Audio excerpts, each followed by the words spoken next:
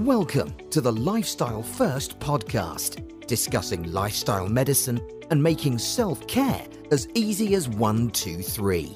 One question, 2 research reviews, and 3 actionable health tips, all centered around the Lifestyle First method, your blueprint for the 10 key routes of optimal health and happiness. And now your host, lifestyle medicine physician and coach, Dr. Alka Patel. Hello and welcome to Season 5, Episode 8.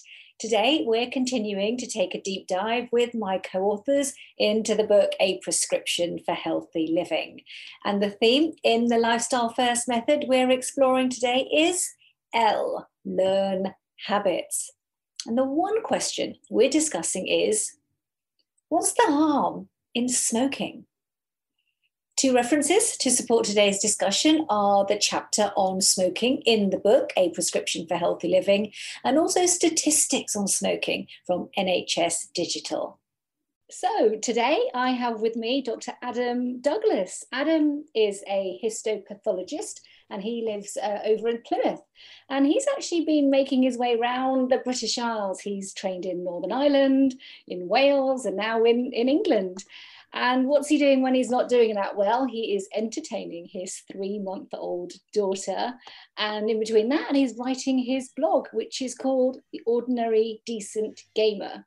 And he's got a very long list of hobbies, which include baking, DIY, filmmaking, and you're going to go and have a look at his blog site if you want to know more. So Adam, welcome. It's really great to have you here today. Thank you very much for having me, Alka. Yeah, really good to be here. Great. Look, I just want to dive straight in, with a question. So as if we don't know already, but we do need to spell this out. What is the harm in smoking? Yeah, this is something that I think we've known about the harms for smoking really in the last sort of 50, 60 years. So unless you've been living under a rock, you know that smoking kills. You know that it's bad. The message being stamped on cigarette packets, heard on TV, radio, plastered over billboards, drummed into us under school or in school. But people still smoke. Smoking was responsible for over 500,000 hospital admissions in 2019, 2020, and almost 75,000 deaths. And it's led to a quarter of all cancer deaths, 35% of deaths due to respiratory diseases.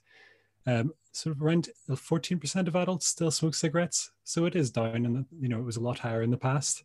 But that's still a significant proportion of the population who are at risk of all these conditions. And almost 6% of the population used an e-cigarette or vaping device as well in 2019-20. So it's a wonder that people still smoke, knowing these facts. Yeah. I mean, those are quite staggering statistics, some of those, aren't they? And I think, with those statistics, like you say, they're not new numbers. We do know this. But why then smoke in the first place? What are those factors that still drive us towards cigarettes, even though we know those very, very important figures? Well, it's a lot about sort of early childhood and sort of upbringing and school, because about 2/3 of adults who smoke took up smoking before the age of 18 and about 80% before the age of 20. We often hear about peer pressure, and that's the sort of thing, instantly people standing around behind the bus shelter, getting a cigarette off a friend. But that is a factor playing into it. But there's lots of other sort of influences, and we don't really think about those kids going home, maybe not with the same level of peer pressure, but then to siblings or to parents who smoke. And then socioeconomic status also plays in a big role in tobacco marketing to individuals. It's gone on for years and years. All these things play into this complex web. It's not something that we can easily say, oh, it's just peer pressure, it's just people's friends kind of influence them. It's also more prevalent among individuals with psychiatric conditions and substance abuse disorders, suggesting some groups in particular might have increased susceptibility to nicotine addiction. And when you delve into the actual stats of who smokes, it tends to be my particular interest in the book. Well, I was writing from the US statistical point of view, and they had lots of excellent statistics in the US Surgeon General's report about sort of educational attainment and jobs and everything else, and how this related to smoking. And it did correlate with level of educational attainment, level of income, and sort of education is a big factor in smoking and when people take up smoking in particular. I guess what you've described is what kind of starts us smoking, those kind of demographics that pull us perhaps more towards smoking, and completely, those sound really important and viable. But beyond that, what keeps us smoking? So there's one thing to start, and it's another thing to keep smoking, isn't it? What is it that's keeping us hooked? Well, cigarette smoking, as we all know, is sort of the prototypical addiction. Nicotine is a very addictive substance. So it's contained in tobacco and it's easily absorbed through the lungs into the bloodstream. And once absorbed, it acts on nicotinic cholinergic receptors, triggering the release of dopamine in the nucleus accumbens and also other neurotransmitters. So this is a very sort of overly simplistic view of it, but this is what's been the accepted sort of paradigm in addiction. Things aren't quite as simple as that in reality, but the working model is that dopamine is sort of very important in the reward-related neuronal system. So smoking, or nicotine then triggers the release of dopamine, which then reinforces or provides feelings of pleasure, which then reinforces reinforces smoking and tobacco smoking and nicotine use in future. Of course, as the body adapts to nicotine, individuals tend to increase the amount of tobacco they use to achieve the same effect. So that's a phenomenon that's seen in other drug addiction as well, known as tolerance. And dopamine, glutamate, GABA, gamma-aminobutyric acid also play roles in the development of nicotine dependence. As I was saying, it's not as simple as that seems, because various sort of pharmacological substances attempting to block this dopaminergic effect don't have 100% efficacy. If it was as straightforward as dopamine causing pleasure and that's the reason you smoke, then you think blocking it should solve all the problems. But things in life rarely are as simple as our kind of as we like to think. But it definitely does play in a role. So these are known as the feel-good neurotransmitters. So then you can understand then when you take them away, you get, as in smoking cessation, then you get the opposite. You get nicotine withdrawal. So you get low mood, anxiety, tiredness, irritability, mood swings, headaches, and insomnia. But of course, there's a fast way to solve that problem, is just to start smoking again, because then problem solved. And we do look for that immediate reward, don't we? It's all part of our reward centers. We want that immediacy of that feel good. And we also do want that longer term effect, but we don't see that right in that moment, do we? Which is what sort of habits are all about, which is why we go back to doing that same thing again and again, that gives us that reward and gives us that sort of heightened pleasure. Do you think we can seek it out in other ways? Is it as simple as, well, if the nicotine's raising my dopamine levels to here, then actually I can seek that same level, that same reward without cigarettes? I can find other pleasurable activities that give me that. What are your thoughts on kind of replacing habits? We do talk about quitting, don't we, smoking, but what about actually replacing it so that you're still getting that same neurotransmission going on? It's a really compelling idea that you could sort of take out something negative and replace it with something positive. Unfortunately, we don't have a lot of evidence as of yet that things that we know that actually work, because exercise and physical activity increases levels of dopamine or stimulates dopamine release and gives us a bit of that kind of feel good feeling, and release of endorphins and everything else. But exercise hasn't been shown yet. Well, there's been a few studies that have said there's some level of low quality evidence that exercise might be an adjunct to smoking cessation, but we don't have good proof yet that that's a proper effect.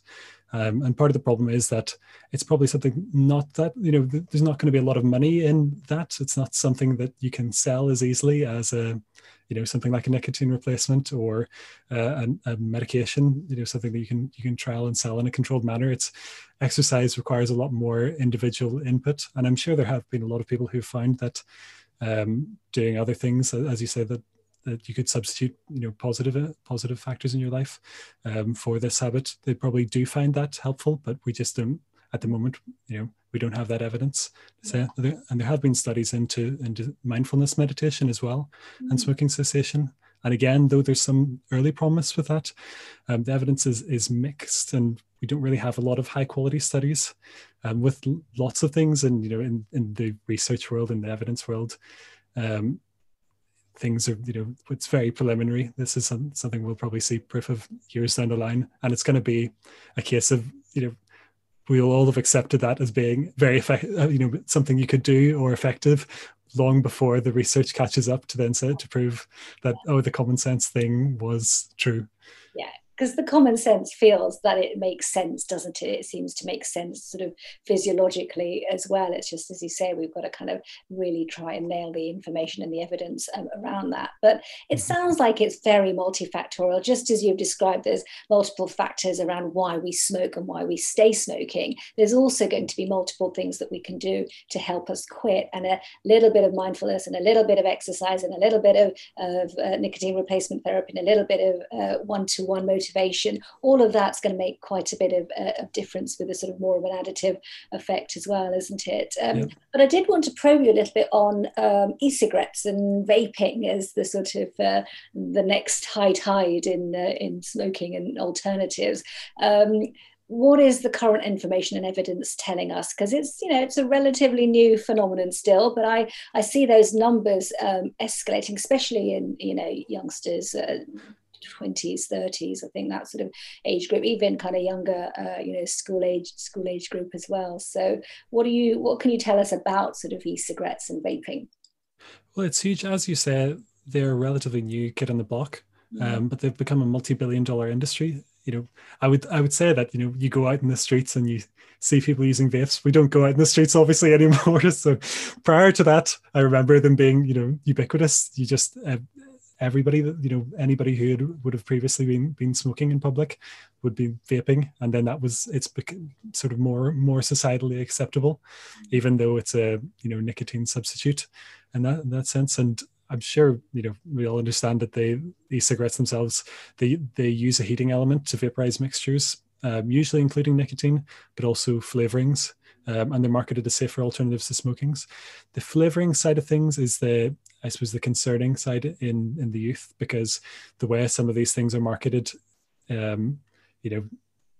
it's not something necessarily that adults would be drawn to, whereas something that's like cherry flavored might appeal more to kids. And you got to wonder then, why are you using these particular flavors if this is supposed to be something that's sold to 18 plus only? The jury's still out on whether they're effective for smoking cessation. We need to see more high quality evidence before we'd recommend them over other methods, sort of proven methods like nicotine replacement and counselling. So Public Health England, they have taken the approach that e-cigarettes are safer and they're preferable to smoking. They're not completely risk-free, but it's a case of, we know there's a lot fewer harmful chemicals in these than there are in traditional tobacco cigarettes.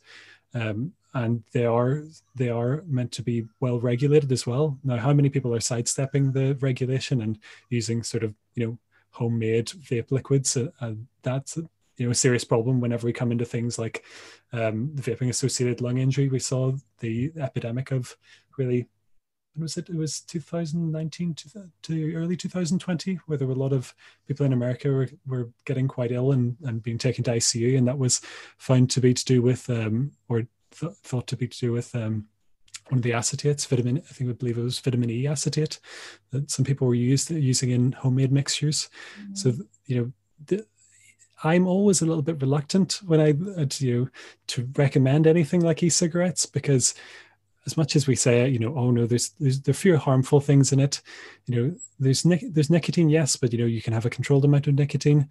But with anything that's only been around in the last 10, 15 years, you don't know what it does, what's going to do over the next 20, 30, 40, 50 years. You don't know what speed of, what spike in cancers we're going to see due to this, or we're going to discover that people are getting something related to some heavy metal poisoning from elements burning up, and something, there's lots of things that the case of cigarettes are the devil. We know we don't want to recommend them, but it's hard to recommend this thing that we don't really know what its long-term impact will be.